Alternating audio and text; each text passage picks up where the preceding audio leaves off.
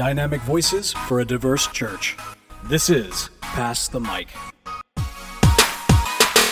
Greetings and God bless. Welcome to another episode of Pass the Mic, Dynamic Voices for a Diverse Church, powered by the Reformed African American Network.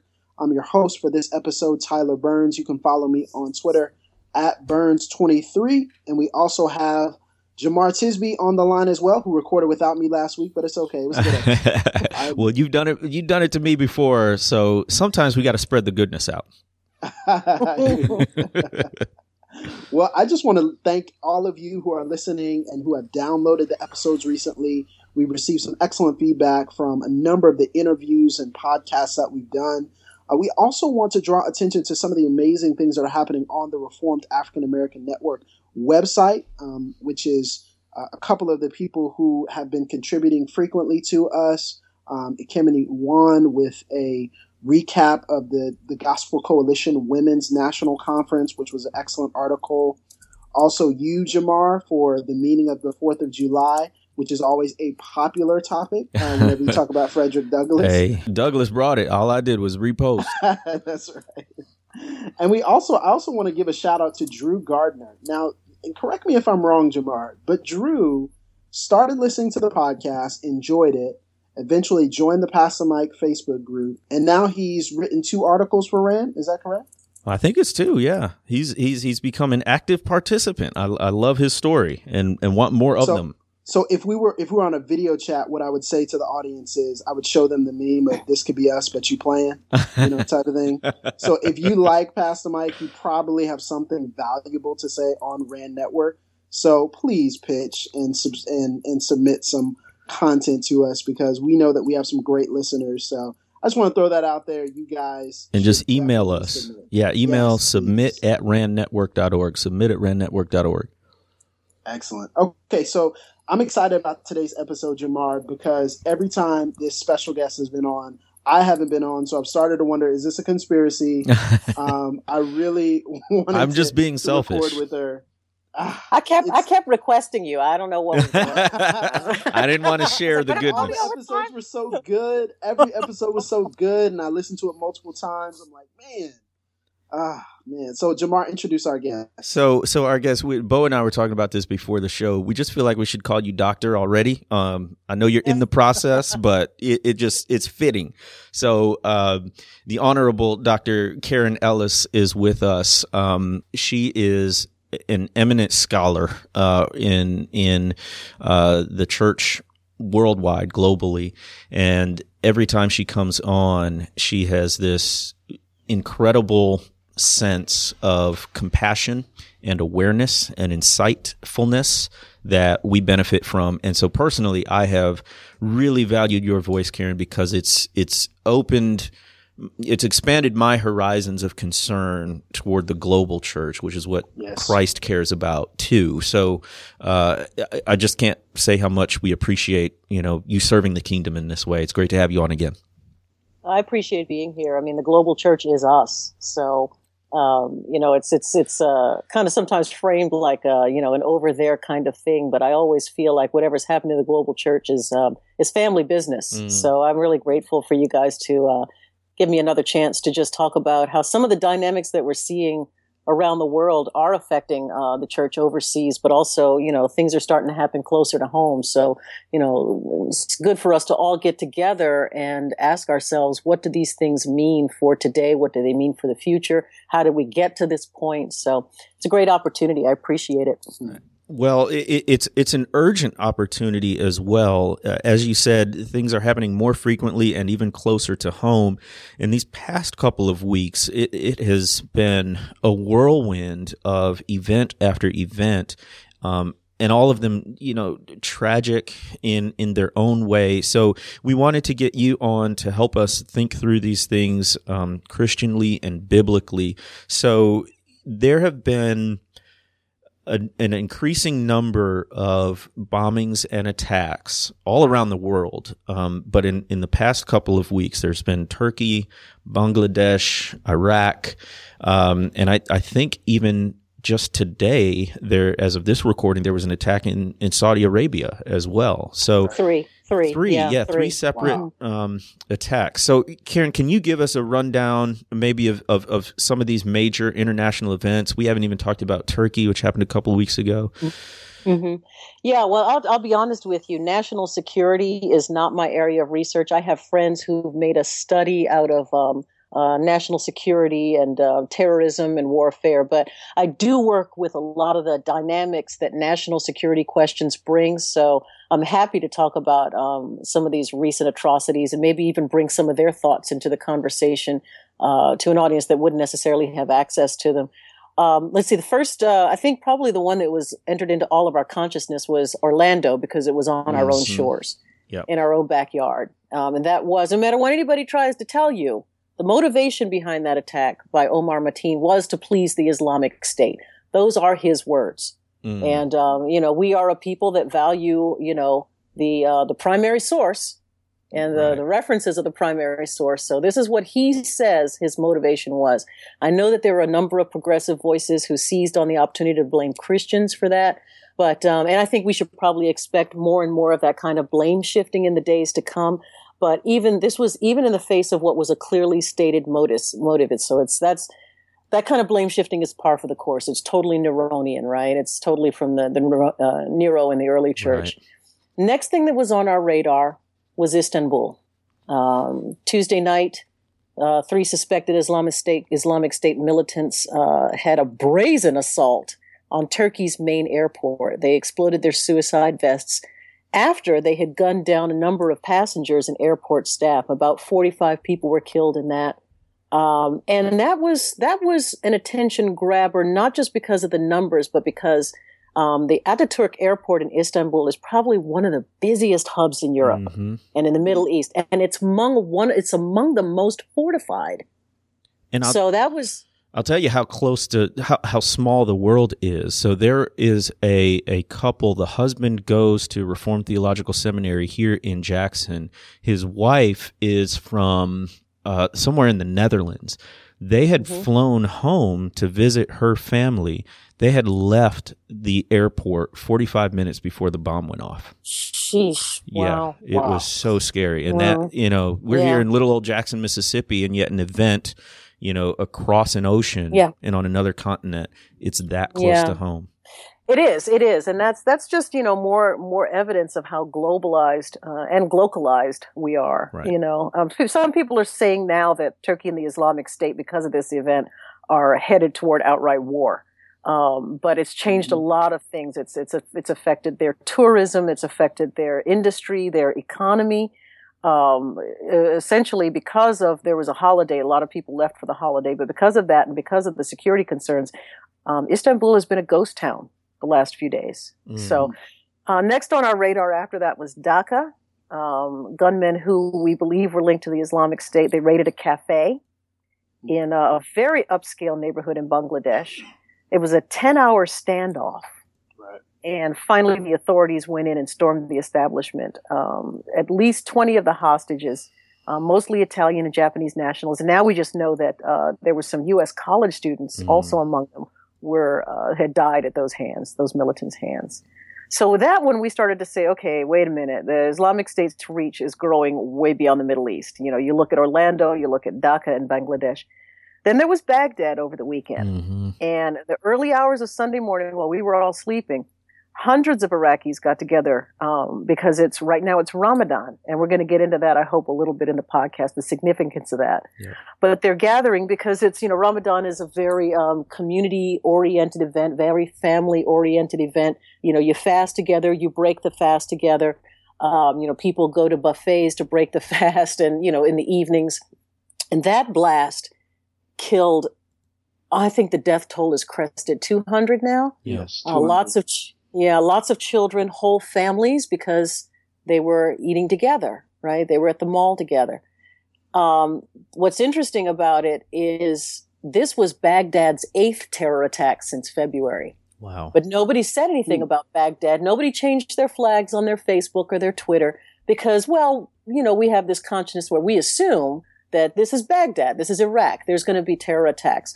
But they've been dealing with this actually even much longer than anybody else who's experienced an attack this year. So then they were targeted because they're Shias. That's a choice target for the Sunni extremist group, Islamic State. So you take all of those into account, and then the things that we don't hear about as well. How did we get here?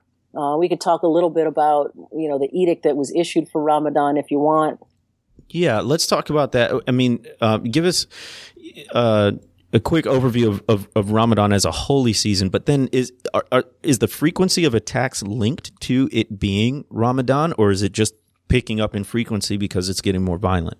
Well, there are a couple of things that are feeding into that. It is, well, as you say, it is the Islamic State is intentionally expanding its reach. I don't think we can deny that anymore. They had a serious defeat at Fallujah. Right. But then they said, well, we may be out of Fallujah, but we're not done globally.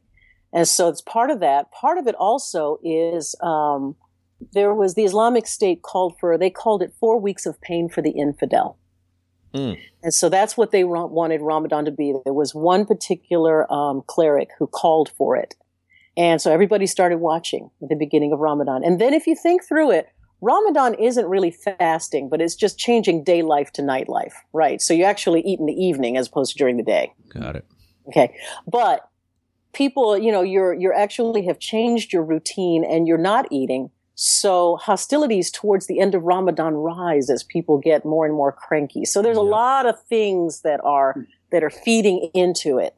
And the things that, just on a personal level, on a personal interaction level, you start to have a lot more conflict between groups because of the fasting phenomenon.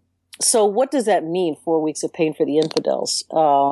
Huge death toll after all of that. Who's the infidel, according to the Islamic State?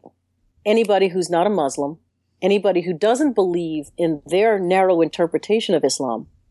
So any Muslim who's not a part of the Sunni sect. So you've got lots of different sects within Islam. You've got Shias, you've got Sufis, you've got Baha'is, you've got Ahmadiyas.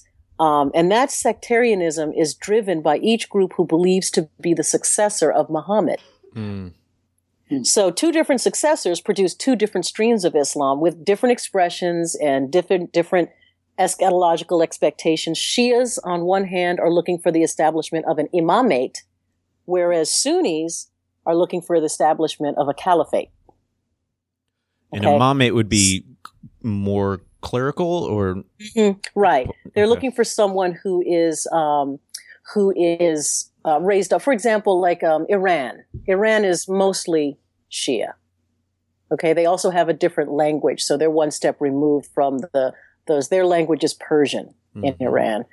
They're one step removed from the holy language of Islam is Arabic. So now you can see there's sort of supposed to be an irreconcilable difference between the Shias and the Sunnis because of this split.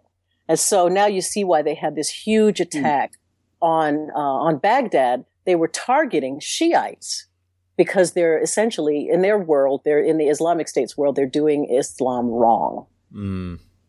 Okay, so they're as much a target as a Christian. Wow. or a gay nightclub or anybody. They come under the umbrella of Islamic State's concept of the infidel. So, I mean, there's a guy named Hassan Hassan who wrote a book called ISIS Inside the Army of Terror. He wrote a great piece recently for the Carnegie Endowment for Peace. And it helps us understand how sectarianism figures into what ISIS is doing. So if you want to follow up with that, just take a look at it. And he says you can't blame any one ideology for the Islamic State's extremism. It's a product of a hybridization of a bunch of different elements, Wahhabism, Salafism, all these different elements. And then all this literature of ideologues that came along in the 70s. So they've kind of cobbled together a whole bunch of different influences to arrive to where they are. But this spokesman who called for this month, 4 weeks of pain for the infidels, he told the supporters that they had God's permission to kill infidels during Ramadan. Ramadan started in June. And so for those 4 weeks, people from Orlando to the Philippines have lost their lives at the hands of ISIS extremists. And this most recent attack in Saudi Arabia, I was reading, is even an escalation because it was in or near Medina, which is the second holiest site in Islam. And up to now, those religious sites haven't been as targeted or targeted at all. It's like crossing even more red lines or something like that. Can you speak to that at all? Well, and what's right. And so, I thought when I saw that there were bombings in Saudi Arabia, I thought that's odd, because to me it was odd because the Islamic State, they're Sunnis. Mm. And so Saudi Arabia is, the Kingdom of Saud is Sunni. And so I'm like, wait a minute now, we've got Sunni on Sunni. So what the speculation is that they're trying to unseat the Saudi monarchy. Wow. Yeah. So it's a political coup on top of terrorism. Right. There is, in Islam, there's no separation between mosque and state. Right. Mm-hmm. So there's political jihad, there's violent jihad, and they both have the same end goal, is to establish the caliphate. Now, let me ask you this, Dr. Ellis, as far as what gets reported, you kind of mentioned it a little bit earlier when you talked about maybe the lack of attention that we pay to attacks that have happened on June 9th and May 17th and May 11th, all in the Baghdad area. Mm-hmm. What do you think, what is driving what gets reported? And why is the conversation that we're having about this not as nuanced as you're explaining now? Well, there are a lot of things that drive what gets reported. I would say that politics has a lot to do with it. I would say political correctness has a lot to do with it.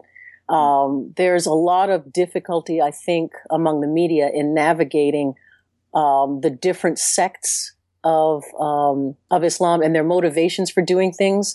I think there's also there may be an ethnic element to it as well. Boko Haram in Nigeria. Okay, ISIS killed about 11,000 people in 2015. Mm-hmm. Sunni militants that were in ISIS, they dominated the headlines in 2015, but Boko Haram is killing more people than ever. Wow. They're eclipsing the tally of and they're partnered with Islamic State, but nobody's talking about Boko Haram except for the girls that were kidnapped from Chibok. So the schoolgirls that were kidnapped, who still, there's been 800 some odd days and they still haven't found most of them. So between Boko Haram and ISIS, that accounted for more than half of the world's terrorism-related deaths in 2014 and 2015. So you have to ask yourself, what are these dynamics that are driving them? So I think it's a combination of political correctness. I think it's a combination of who's favored in the media, whose administration is favored in the media. I think people that are less favorable towards the Obama administration are probably going to be they're probably going to take the larger stories and exploit those rather than continually exploiting the smaller stories. For folks who support the administration, they're probably going to want to sweep both the larger and the smaller stories under the rug or minimize them, unless it's something that's just so absolutely horrific that you can't avoid having it reported.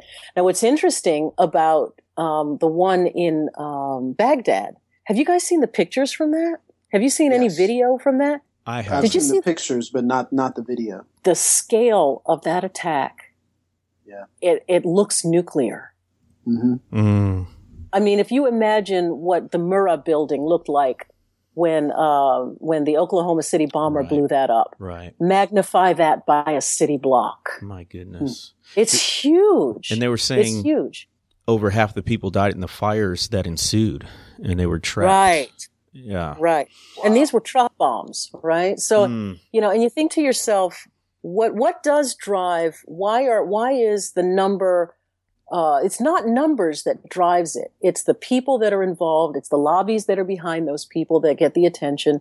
It's, okay, for example, we don't hear much about Christians, the effects of all these things on Christians. Right.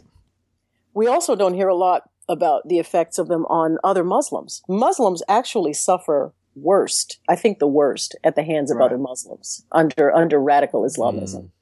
So yeah, all of those things come into play. Politics, culture, lobbying, money, economy, media support. I said politics already. Does ethnicity, political correctness.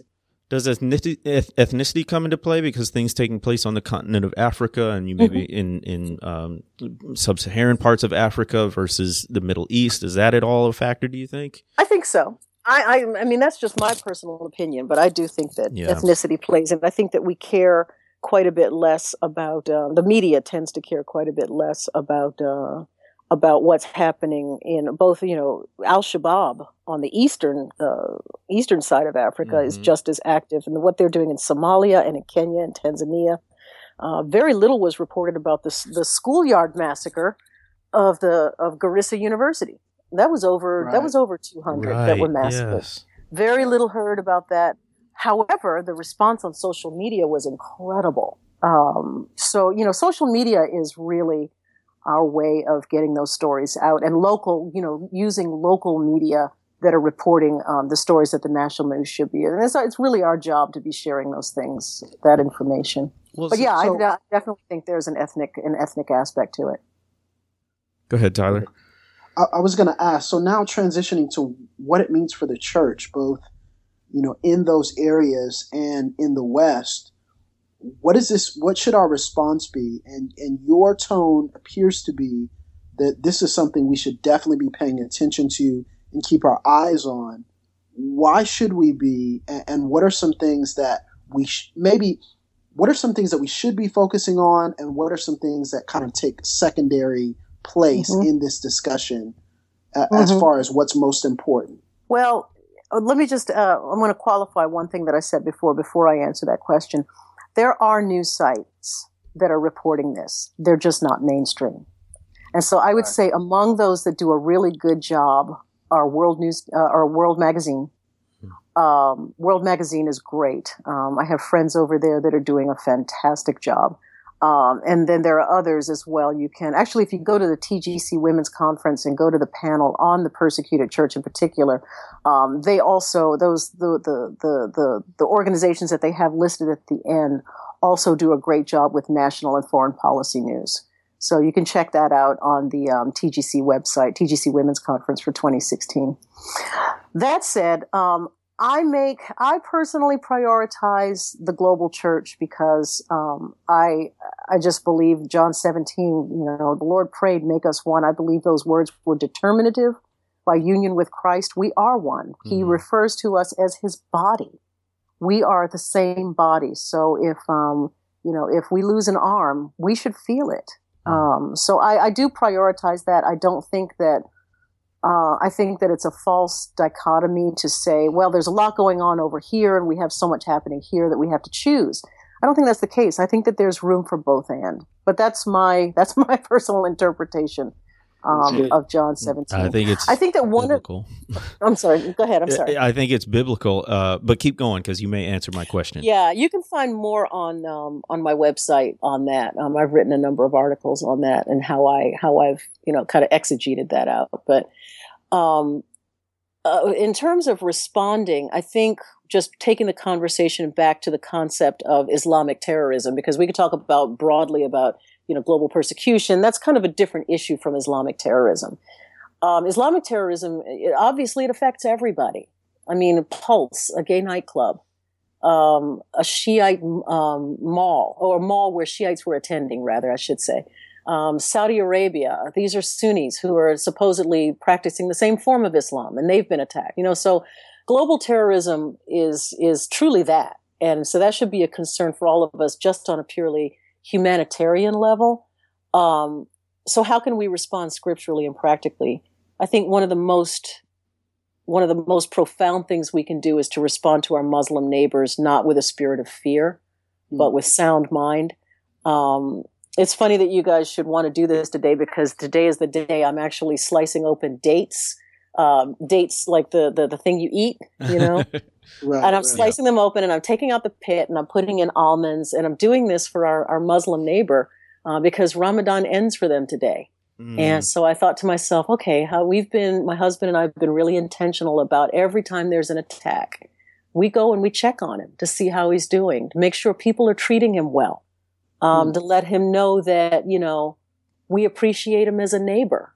We're glad he's here. We're really glad the Lord's put him in our neighborhood. So I think one way is to respond practically is to let your Muslim neighbor know that you're watching out for them, and you don't want anybody to treat them badly or ignorantly or violently. I'm not affirming anything Islamic by presenting my Muslim neighbor with a gift at the end of Ramadan. It's just being thoughtful. I lose nothing by inviting a Muslim family in my neighborhood over for dinner. You just learn the dietary restrictions. A vegetarian meal is safe. Ask them what would they like to be. What would they like to eat? And would pasta be okay?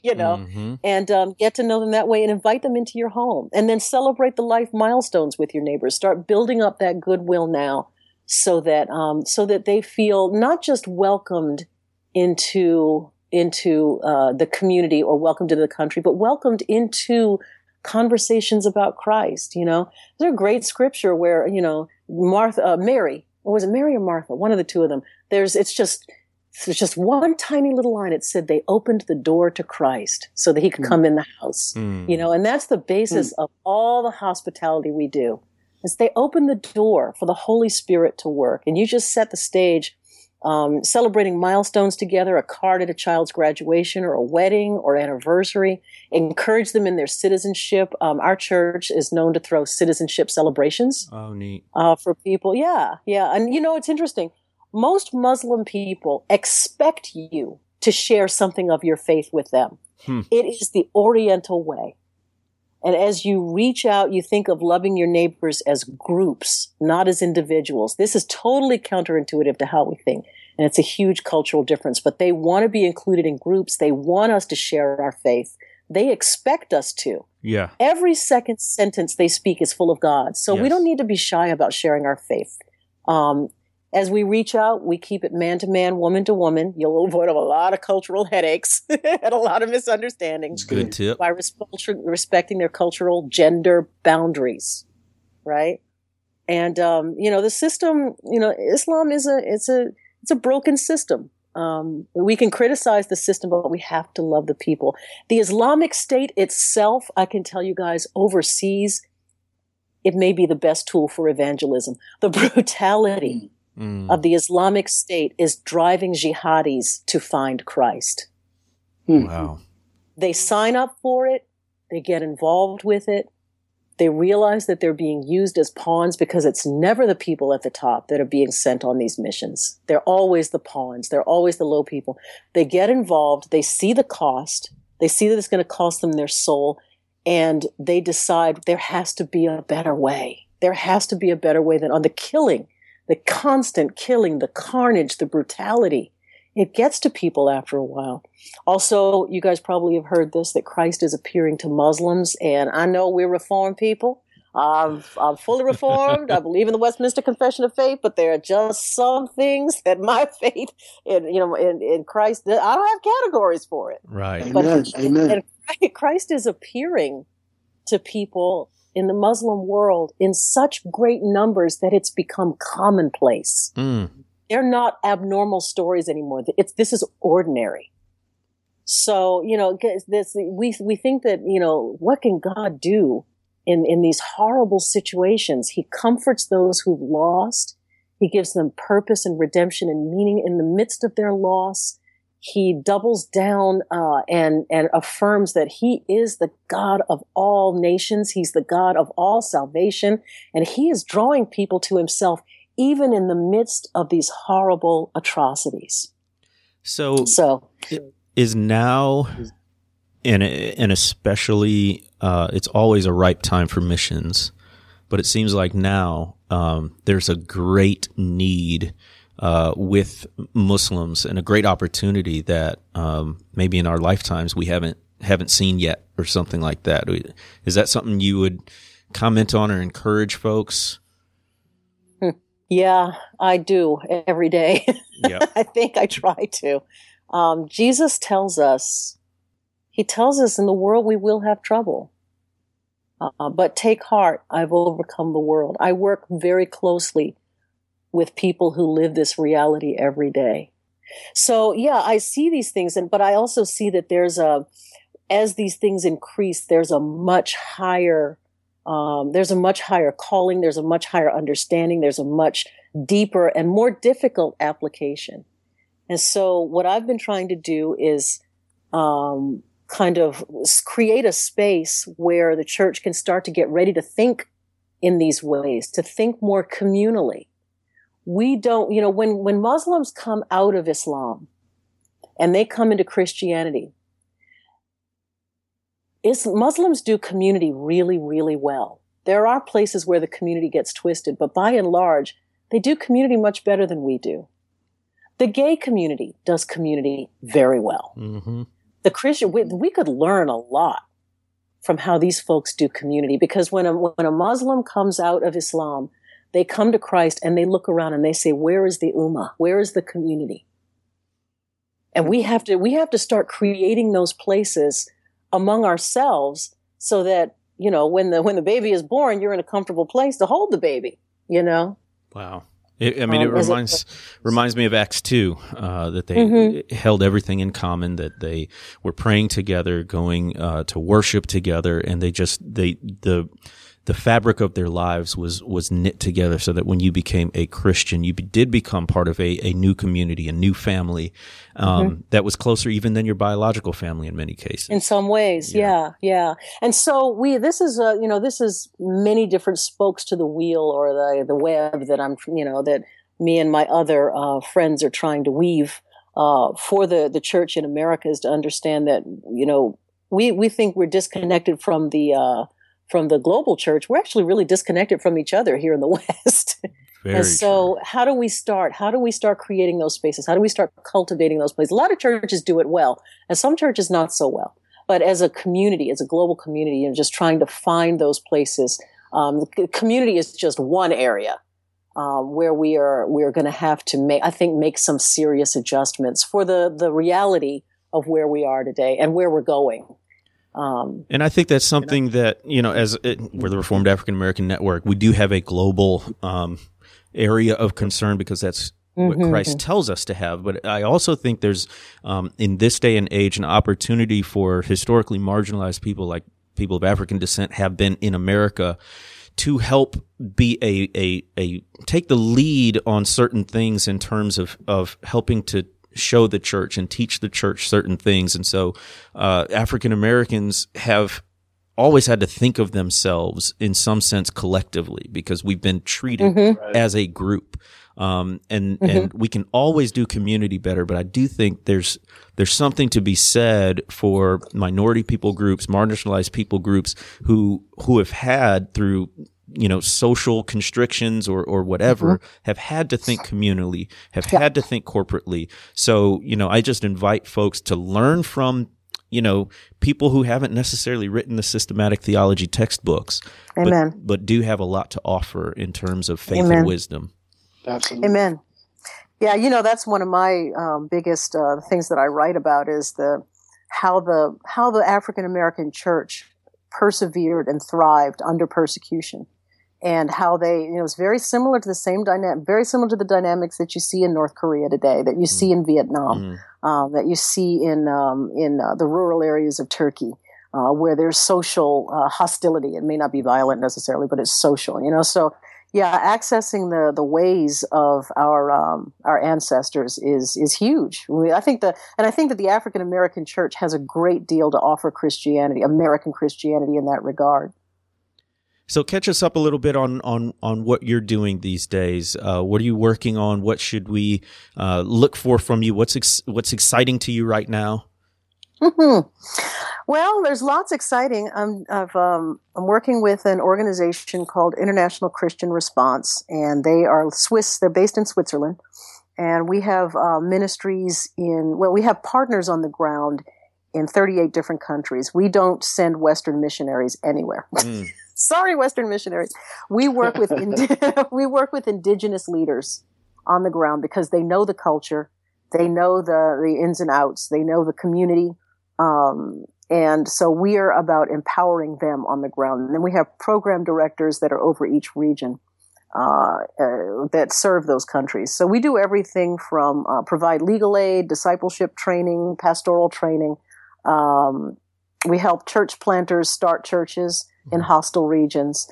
And we do a number of things that I can't talk about in public, but we're very busy. We're a very stealth organization that has a public face in the West, but a private arm once you get to a certain level of security clearance. So that's great. I love that work. I'm really enjoying it. It's bittersweet. We lose people. I was just watching the International Justice Mission lost their 3 workers, and my heart just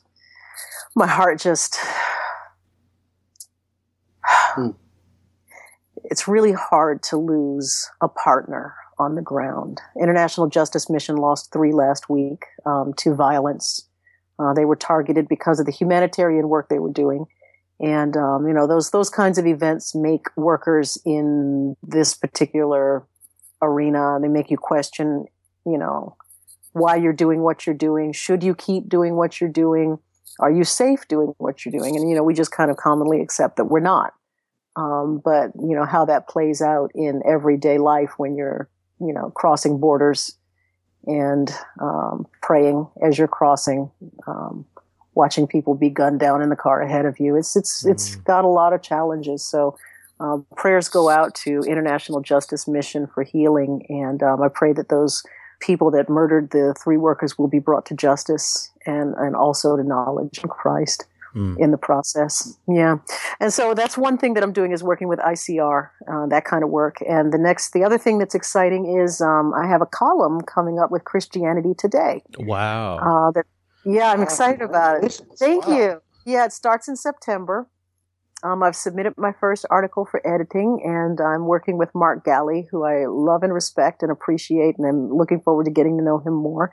And so I'm going to be talking about the connection between persecution overseas and some of the dynamics that contribute towards persecution, and looking at the rise of anti-Christian hostility in the United States, and kind of going back and forth between the two. So I'm excited about that. And then I get to go back to Oxford and try and become the doctor that you guys keep calling me and telling me that I am.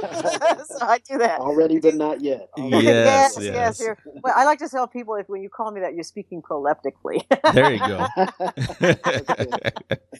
So I'm doing that at the end of the summer. So, and I love going over there because, it's such an international scene. There's so many students it was founded by subdominant cultural people for subdominant cultural studies. And so you go over there and you find so many commonalities, and yet, the dynamics are different because they're in different contexts. But, the subdominant cultural reality is there are a lot of similar dynamics all over the world. And there's a lot for us to be linked up and a lot for the church to learn from because, hey, we are supposed to be living the subdominant cultural reality. That's the way the Bible was written, so... Well, I also want to take this opportunity to mention that you're doing a weekly roundup for us on RAND. Yay! I love it. I love being able to share those stories. Yeah.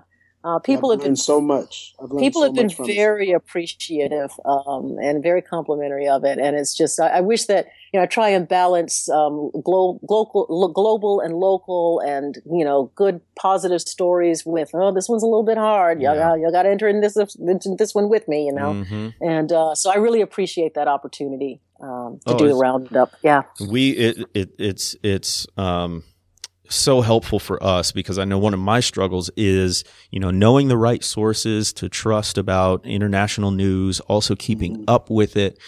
So you're doing a wonderful job kind of, curating that information. And so for folks listening, it comes out every Friday.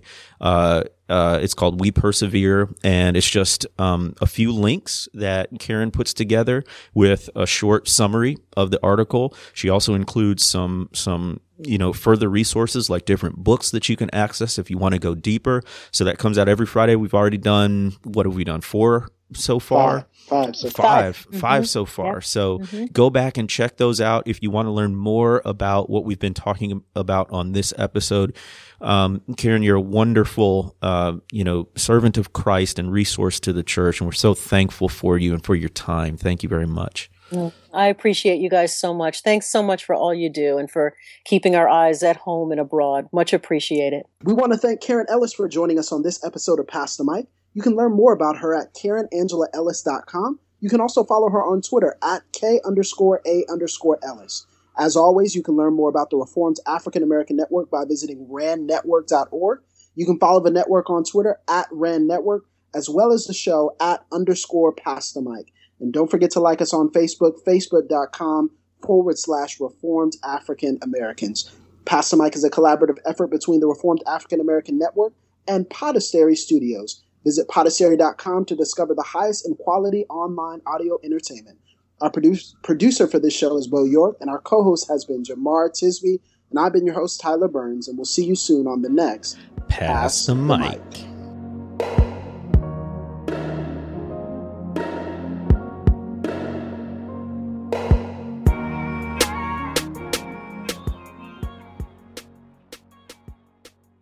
You've been listening to Pass the Mic, a Podastery production. To find out more about this and other shows, visit podastery.com. That's PODASTERY.com.